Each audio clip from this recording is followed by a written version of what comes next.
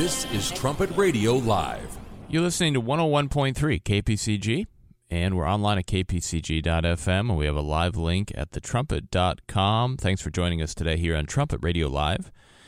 Dwight Falk with you here today.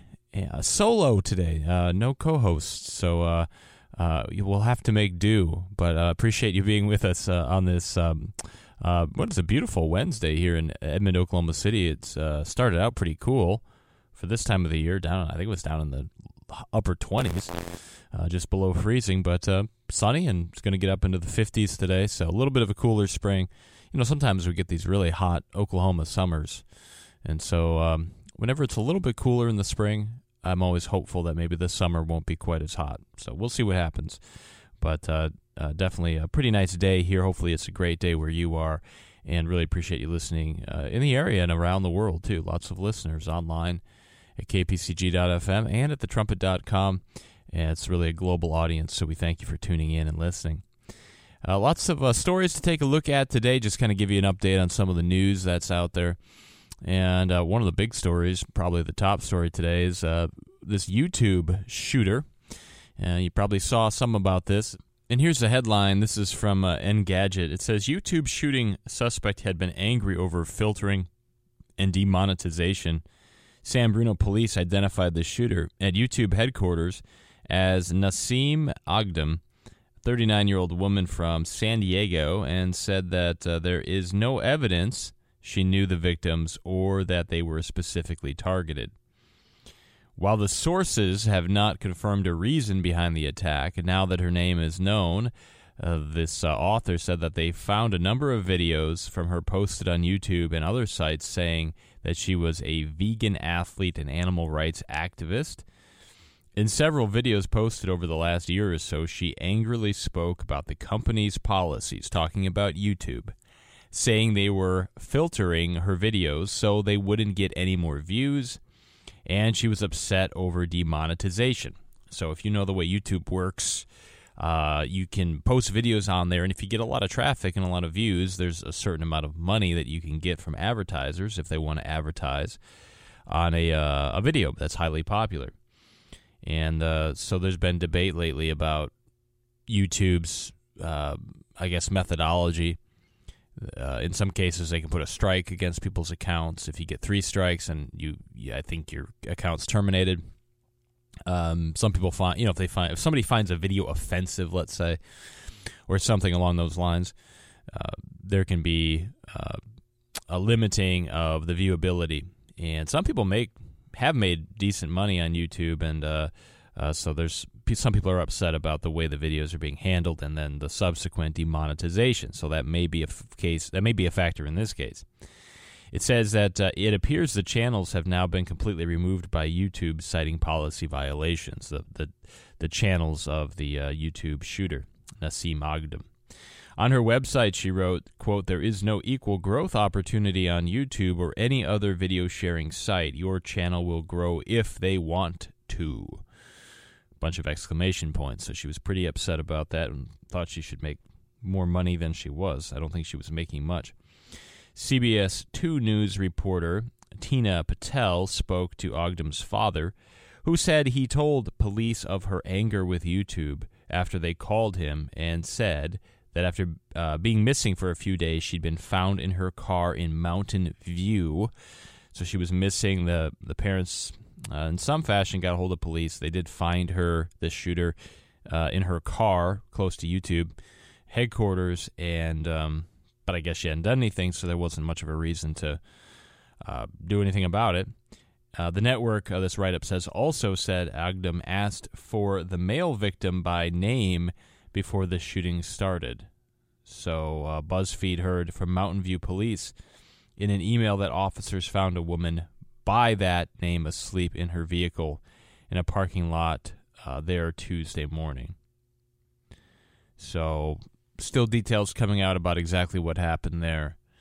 And probably what's interesting about it, besides the fact that it's just, a shooting like this is a pretty serious situation, is there are a lot of people involved on YouTube putting videos up or their social media platforms, and I think there is sort of this idea that you can become this celebrity or you can become very famous and maybe make a fair bit of money. Some people are successful at that. Many others are not.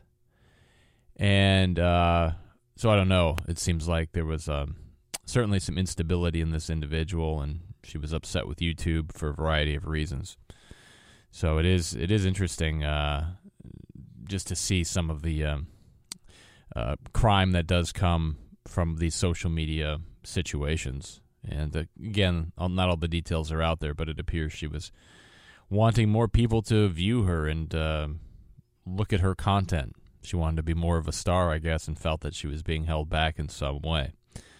So it is an interesting story. It seems like the tech companies have come under attack lately. In this case, literally, Facebook's been had their name and reputation sullied somewhat because of their user data being given to certain companies and so forth. So interesting time for the tech companies. That was a situation there at YouTube. And, most people, when you go to work, you don't think about there being a threat of violence or something. But that's the age we live in. Things can happen. So that's the top story today as far as the news headlines go. And I'm sure they'll be examining that a lot more closely in the days ahead. This next headline here is also related to technology. And, of course, we're very much connected to the Internet. And if there's problems with that, it can lead to all sorts of different difficulties. This is from the Daily Mail. It says up to 500,000 airline passengers across Europe face severe delays after an air traffic control computer failure. Some 29,500 flights were expected to be on the European network yesterday. Passengers faced delays of up to 6 hours after the Eurocontrol system crashed. Very frustrating if you're trying to get somewhere there in that area. The agency, covering 41 countries, later said the system was back up and running. As they say, up to half of all flights in Europe have faced delays. So it's a major delay there after a Europe-wide air traffic control system had that failure. They said the technical problem meant that as many as 500,000 passengers could be affected, disrupting travelers who went away for the holiday weekend. The agency said it was a technical fault and that their system had not been hacked, saying that safety was not compromised at any time. So anytime there is a delay or a computer failure that causes a delay in travel, probably one of the first things we would think about would be the potential for it being hacked. They said in this case it was not hacked. But it does highlight that what if it was hacked, or what if there was a major delay of some kind or a problem with the system, whether accidental or somebody intentionally caused problems. It just shows how quickly it can disrupt society from its normal functioning and normal flowing. And in this case, up to 500,000, 500,000 airline passengers across Europe faced severe delays. And then, of course, that has a ripple effect, maybe a minor one, but still, as far as, people getting rides at the airport or maybe getting on their next flight and getting to work or different things like that, to where it can be pretty costly, not just to mention a pain. They say some 59% of departing flights at Gatwick were delayed between 3 and 4 p.m. So it does, again, it shows the vulnerability in being so reliant upon technology. Technology is a great thing. I'm not trying to down talk it at all, but there is an inherent danger in it, in that when we rely very heavily, as I think we all do, on certain technologies, computer systems, if they're hacked, if they go down, we're kind of stuck until they get fixed. So in this case, it could fix it and things move on pretty well, but we have seen a lot of hacking in the news lately, and it is important to think about some of those vulnerabilities. So that was in Europe there. About 500,000 airline passengers faced a severe delay when a computer system had a glitch. Some health news here out of the United States. This is from CNN.com. Unusual forms of nightmare antibiotic-resistant bacteria detected in 27 states. That doesn't sound good. Nightmare antibiotic-resistant bacteria.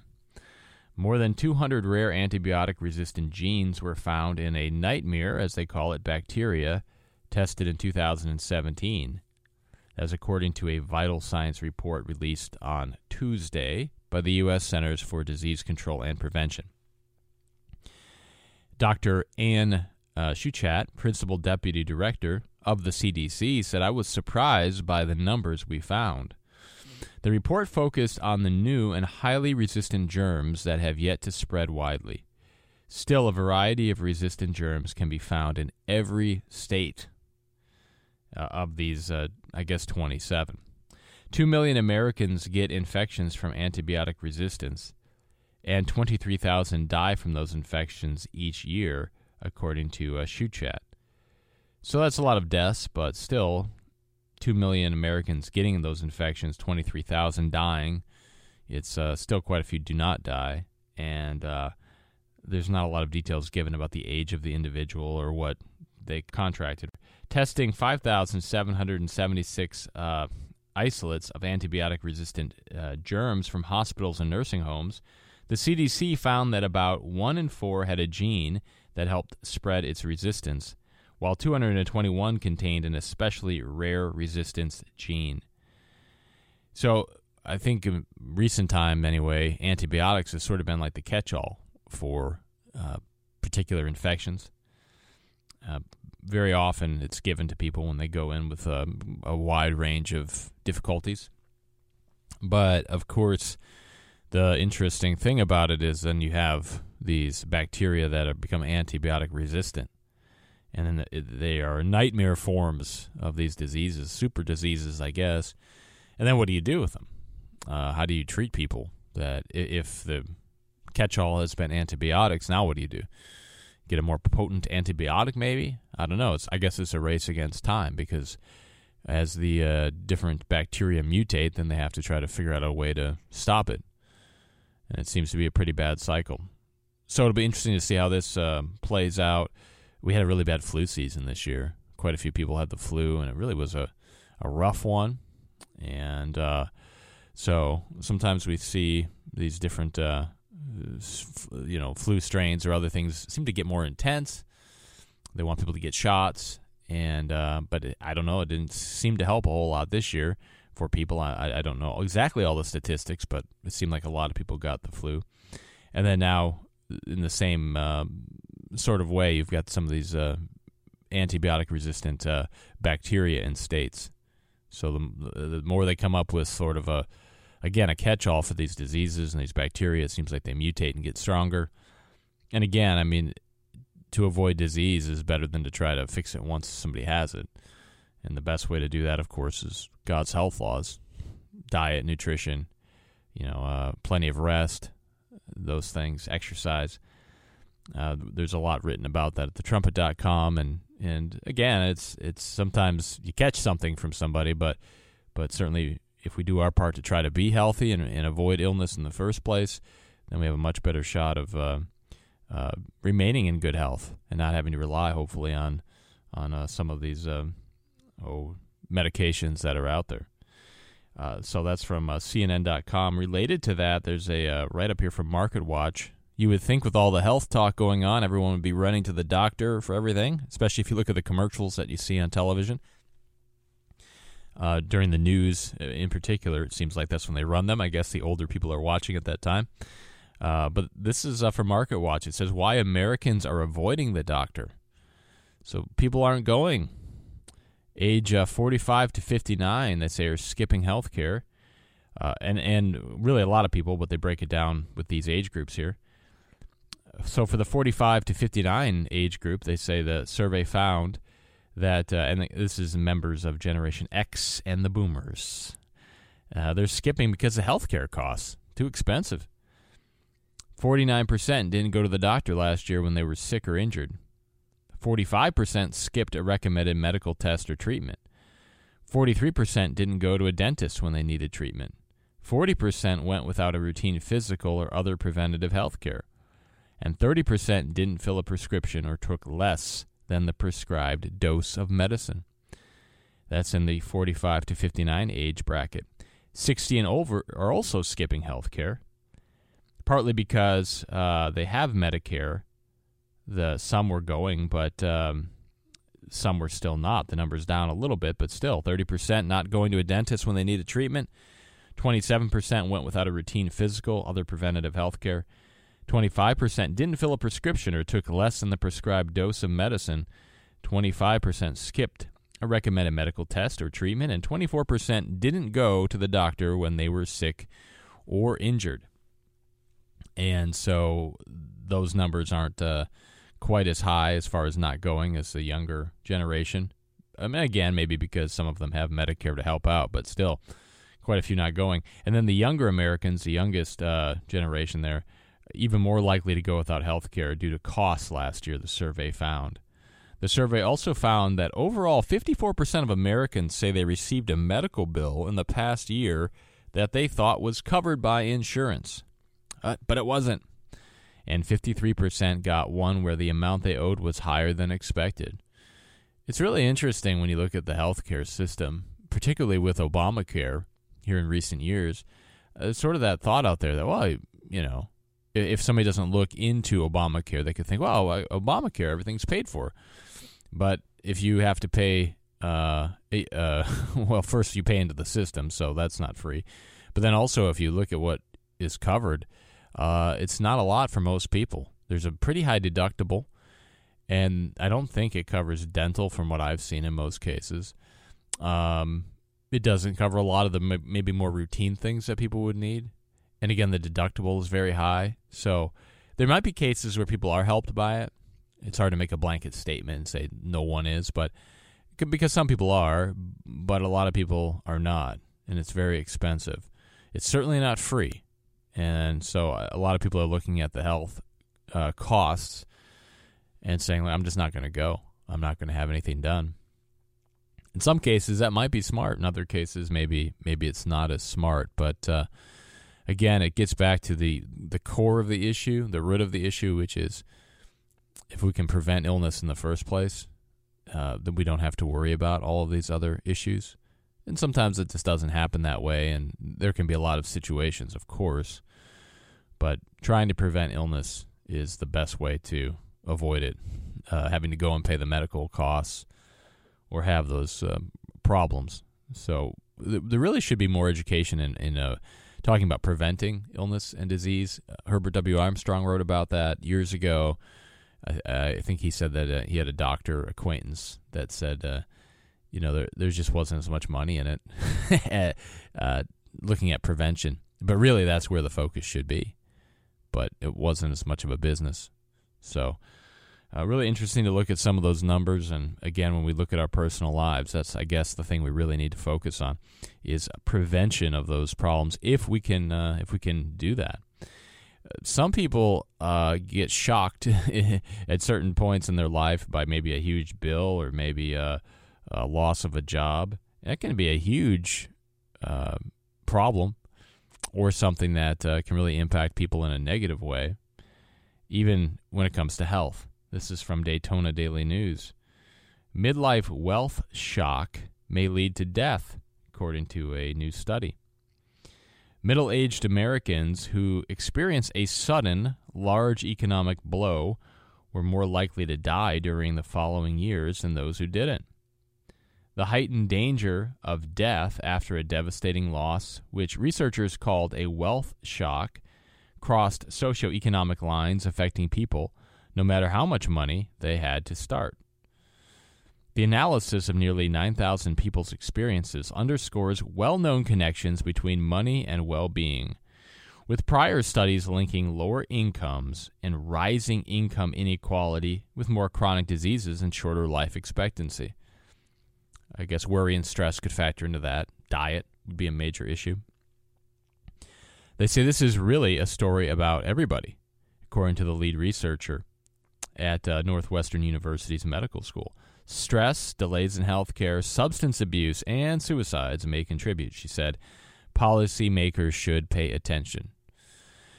So when people have a major setback in life, it can affect their health, emotional health, mental health, and ultimately the physical well-being as far as being alive or not. And it is interesting to think about that. I mean, everybody wants to be financially sound. Nobody wants to have a big problem. But when you look at the Bible and a lot of the principles that are written there, it does talk about having the right perspective.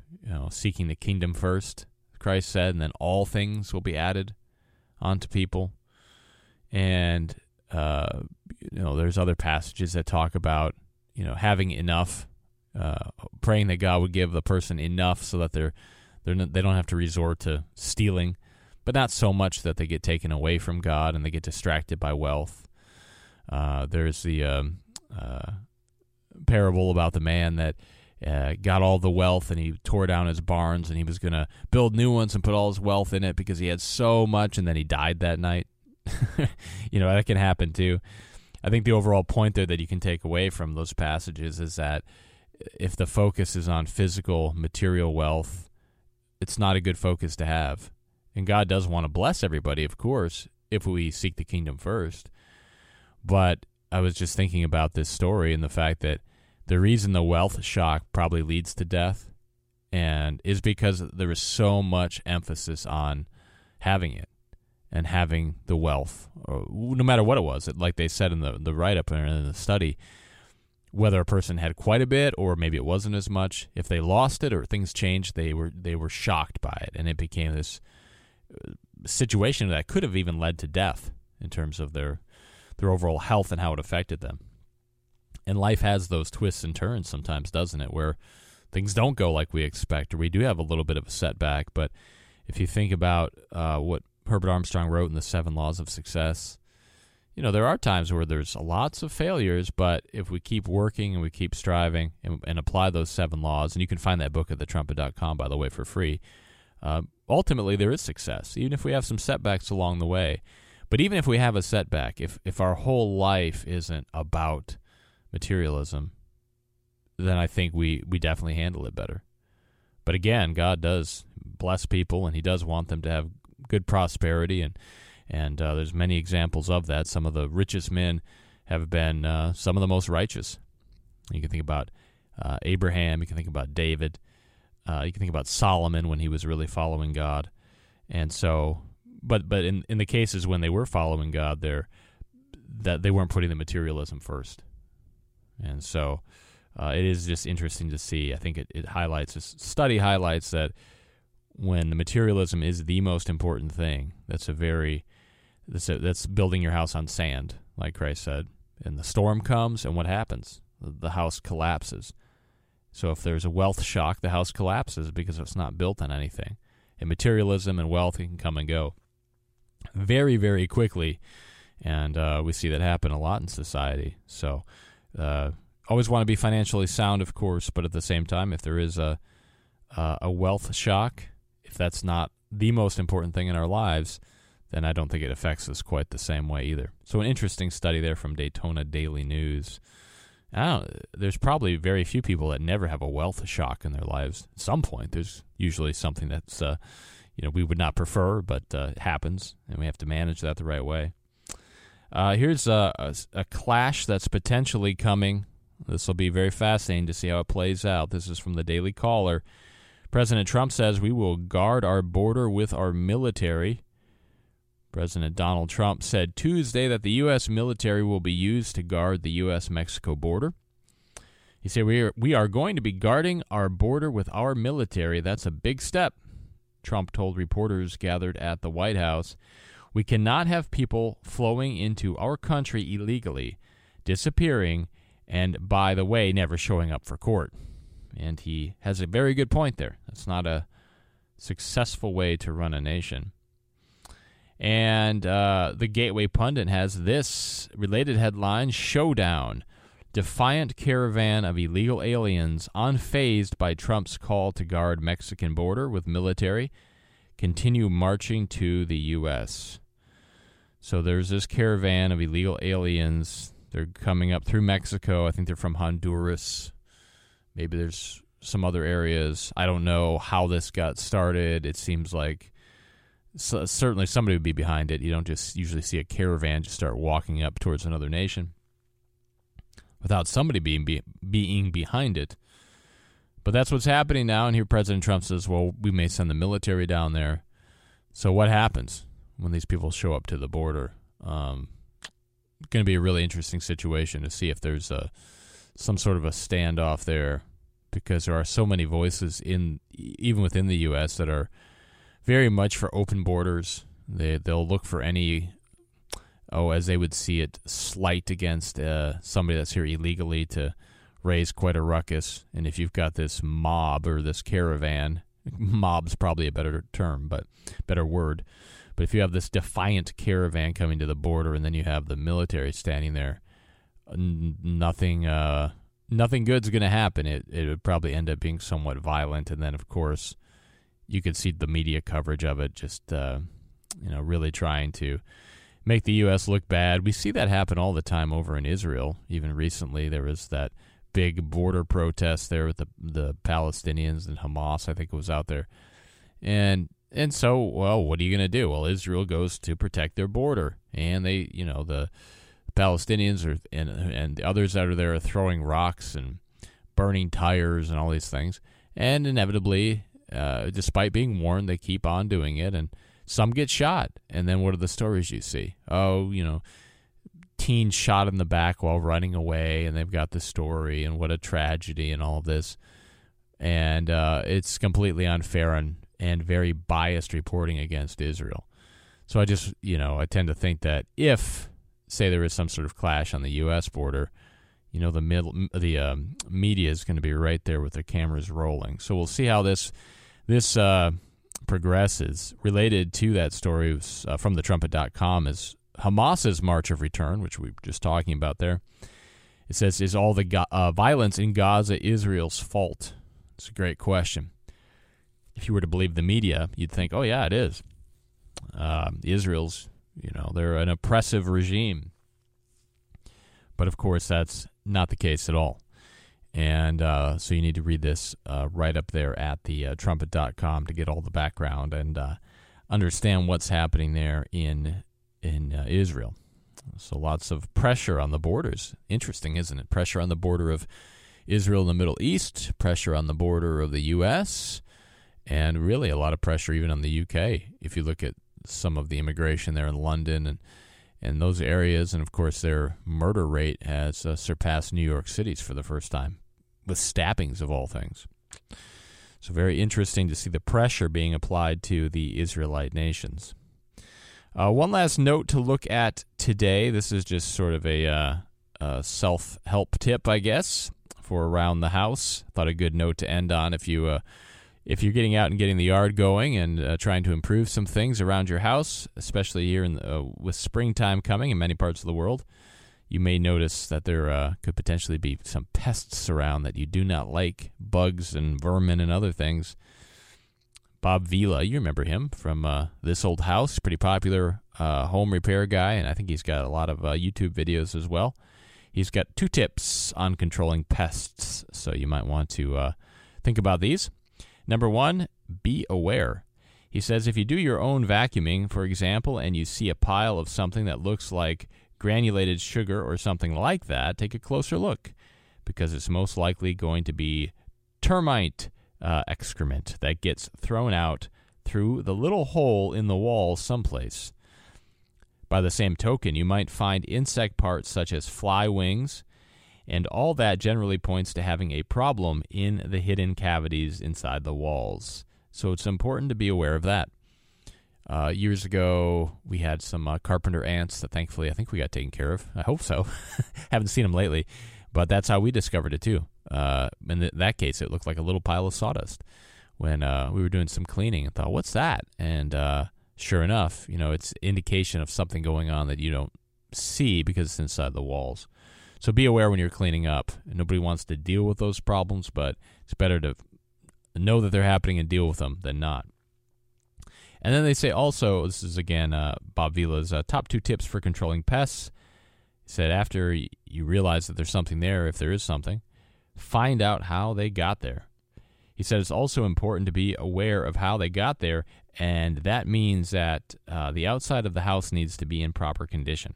And it isn't just a question of paint feeding, but take a closer look during spring cleanup, and if you have cracks or holes in the sidewalks where a hose comes out, all those are paths for insects to penetrate into the house and do damage to plumbing or the caulking. So it's always good, I guess, to go out and take a look around, see if there's any holes or any areas where bugs could be getting in, especially if you're in a very buggy area, such as Oklahoma, where there's all kinds of things crawling around. You do have to kind of check your home and make sure that you've got those things out of there so they're not causing problems. So some good tips there when you're doing some spring cleanup and getting the yard and the house going for the summer. That's all we have for today here on Trumpet Radio Live, the solo edition with myself, Dwight Falk. Thanks for spending some time with me here on this Wednesday. Make sure you listen for the Key of David program and the Trumpet Daily Radio Show and Trumpet Hour today. Wonderful program about the topic of slavery. Slavery is more prevalent than you might think. And a really great program. Can't miss it. Check it out. Coming up here in just a bit on KPCG 101.3.